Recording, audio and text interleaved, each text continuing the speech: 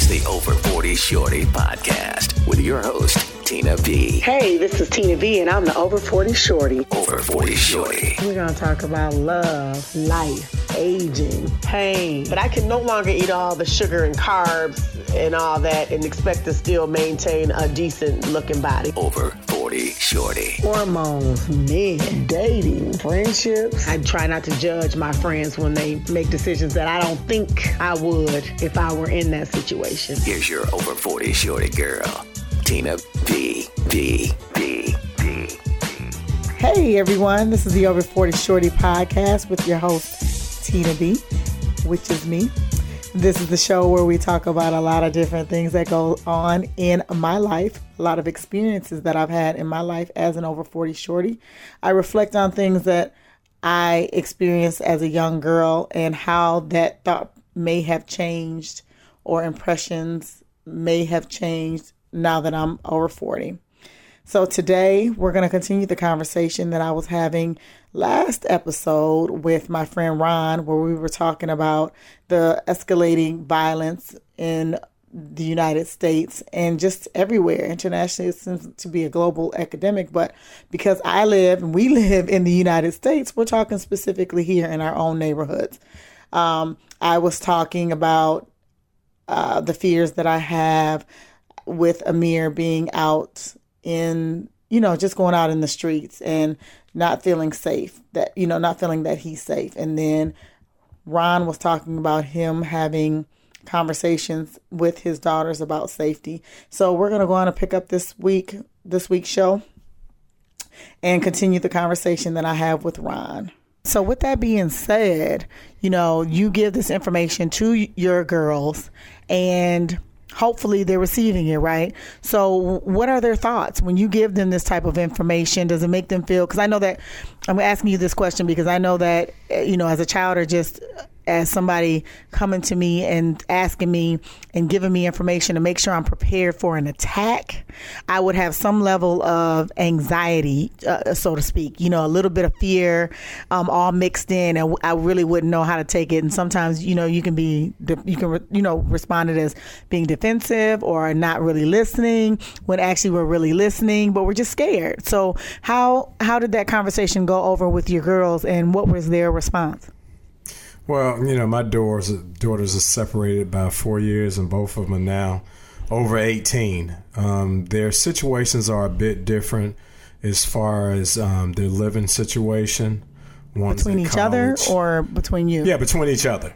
Okay. One is in college with a female roommate in a dorm, and one is in a house with a mother, and they have different personalities, and I think a large factor is personality. Just to interject a little bit, and with the one living with the mother, there's probably an increased level of feeling of security, of safety. Would you agree? As opposed to the daughter that's away at college. As far as I'm concerned, I say no.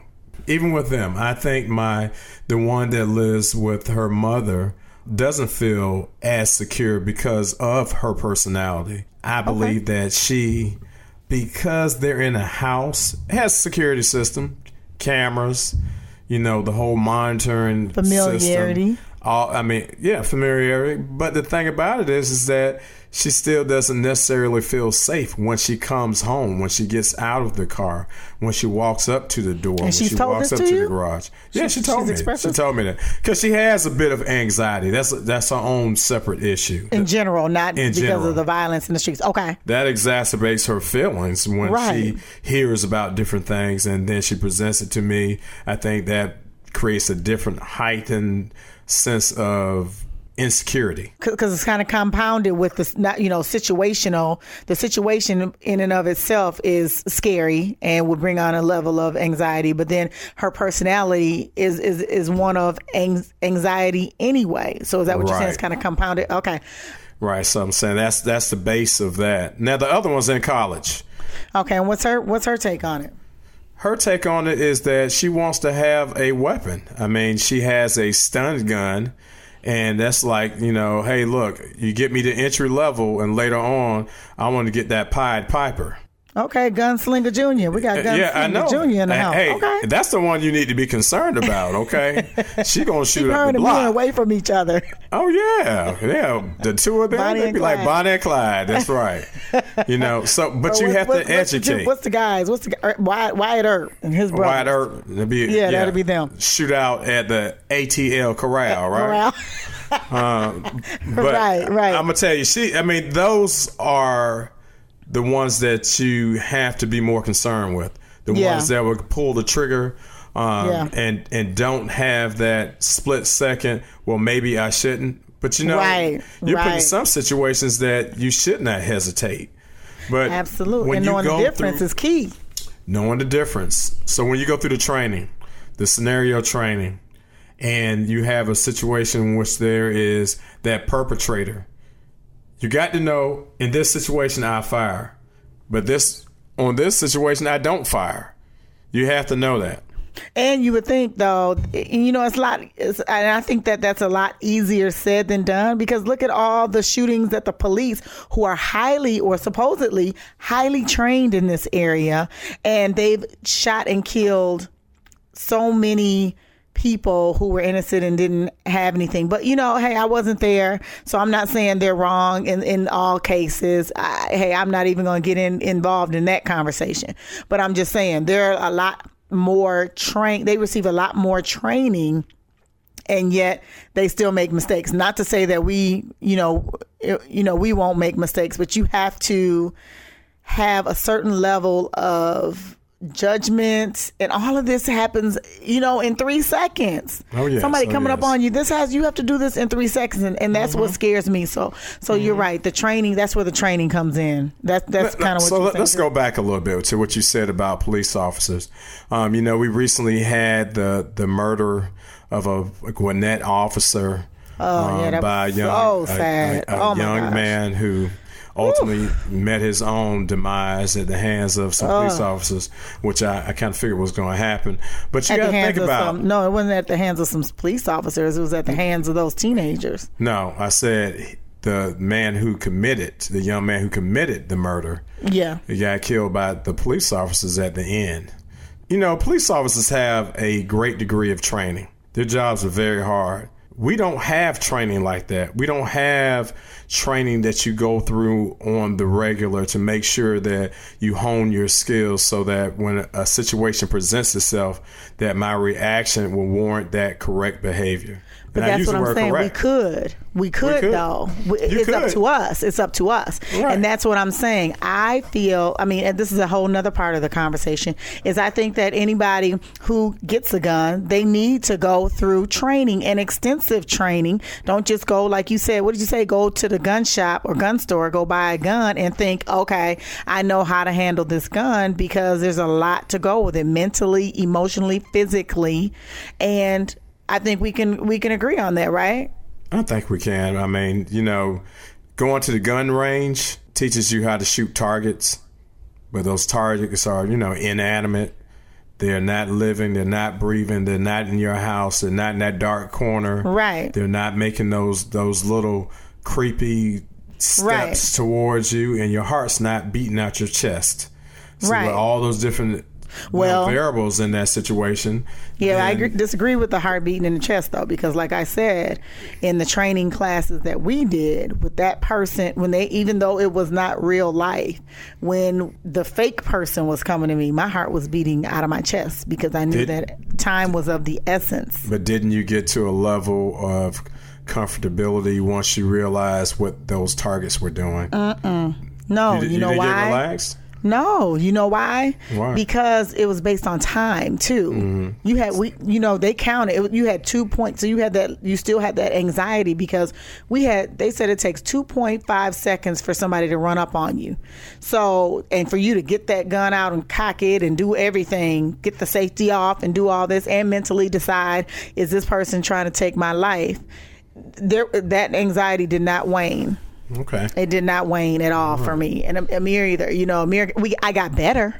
Mm-hmm. I got better at getting, my time got better, but my level of anxiety, no, it didn't wane at all. Now, how many times did you guys go through the course? Did you do it I went through the course twice. Okay. Amir went through once, but that's what I'm saying. Before I'm coming back to looking into getting a gun and putting it in the house, because I just didn't do it. I just really didn't want to do it.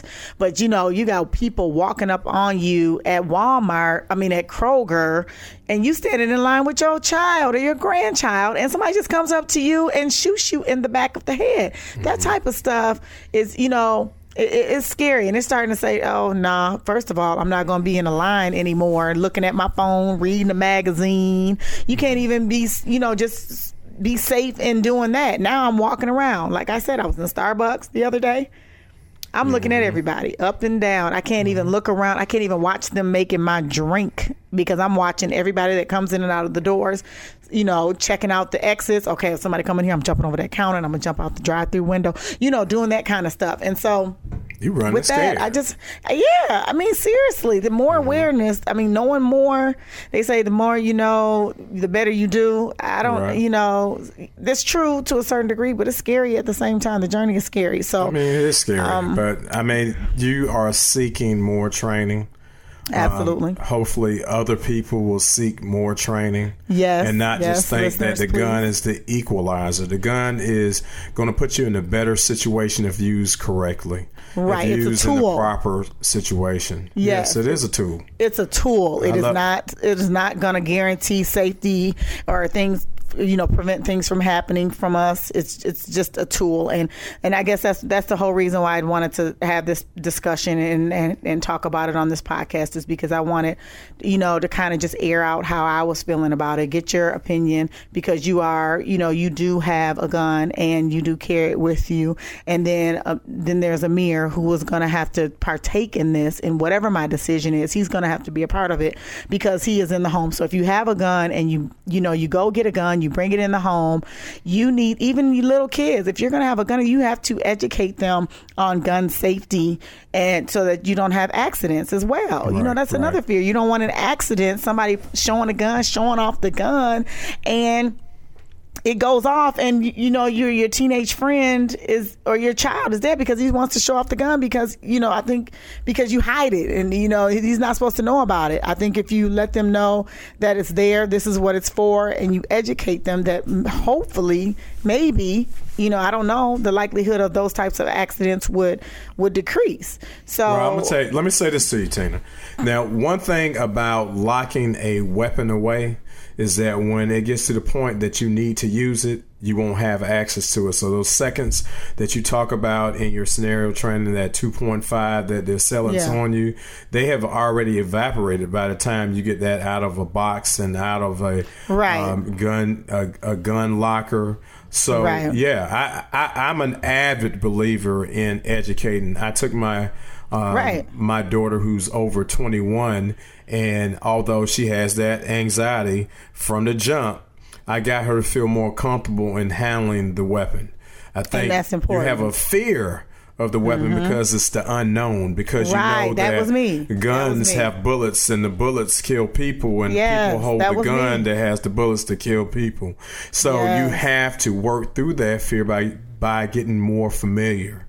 Training, as we said, training. Bottom line, training. So thank you so much, Ron, for your for discussing this with me in an open platform. I appreciate your opinions. I think that, like I said, I think that you, like I told you off the air, I think that you offer a rounded of opinions, or you round off the conversation, whereas I can be kind of unbalanced and kind of be very strict and straight into what I'm thinking and believing what I think. But with you coming in and giving a different perspective, it helps me round out and see it from the other side. So I appreciate it. Now, Tina, if I could, I want to speak to your listeners and say that when you are thinking about getting a weapon, ask some of the professionals in the gun store concerning that weapon. Ask them, give them some background information of where you're going to keep this weapon, if it's going to be in your car, if it's going to be in your purse, what type of residence you have, what type of situations you may be confronted with, so that they can give you a proper type of weapon. I will tell you that small caliber weapons like 22s, 25s, they're good. I mean, they have bullets in them and they fire just like the other ones do. But if you want to have a weapon that is going to stop somebody, then you should get either a 38 or a 357. 357. Okay, we're going to let them go to I think that they should go to the gun store. Think they should go to the gun store? I'm not going to say no more. I think they should take a class first. I think thank you very much. Thank you very much. We're not going to talk about that right now on the air, but I appreciate you. I'm getting very excited about it. He was. See, I told you the gunslinger, John Wayner over there. Watch out, Popeye. So we're going to go ahead and complete this conversation. We're in this conversation on gun laws, gun safety, and why I think I should buy a gun. In my closing remarks, I'm going to say that I am going to go and get more research on purchasing a gun, as Ron has expressed that we should do. I'm going to do that, but I'm going to take the class again first and talk to them and then go to the gun store, because I'm not really sure gun stores really, they can help me pick out the gun once you have a lot of information. But I would like to go to the gun. If you take the gun class, get to handle some, shoot them, and then I knew which one I was interested in. This is the Over 40 Shorty podcast with your host, Tina B. And I want to thank you all for listening, and hopefully you gained some insight on the conversations about gun safety and gun laws, and having those conversations with your children, your family members, anyone that's going to be in the household, and as well as the training professionals, gun training professionals, just so that you can build up your comfortability if you decide to purchase a gun. This is the Over 40 Shorty podcast with your host, Tina B. And as usual, be blessed. Please follow us and subscribe to the podcast. We have a Facebook page, The Over 40 Shorty, as well as Instagram, The Over 40 Shorty. And we're also on Stitcher, iTunes, Google Podcasts, and SoundCloud. Be blessed. Thanks, Ron. Welcome. The Over 40 Shorty. Produced and edited by Reggie Fine Virtual Studios, Dallas, Texas. Executive producer, Tina B. Catch all of the Over 40 Shorty podcast with Tina B on iTunes, Stitcher, Google Play, Facebook, and all of your social media outlets. The Over 40 Shorty, part of the Tina B Network.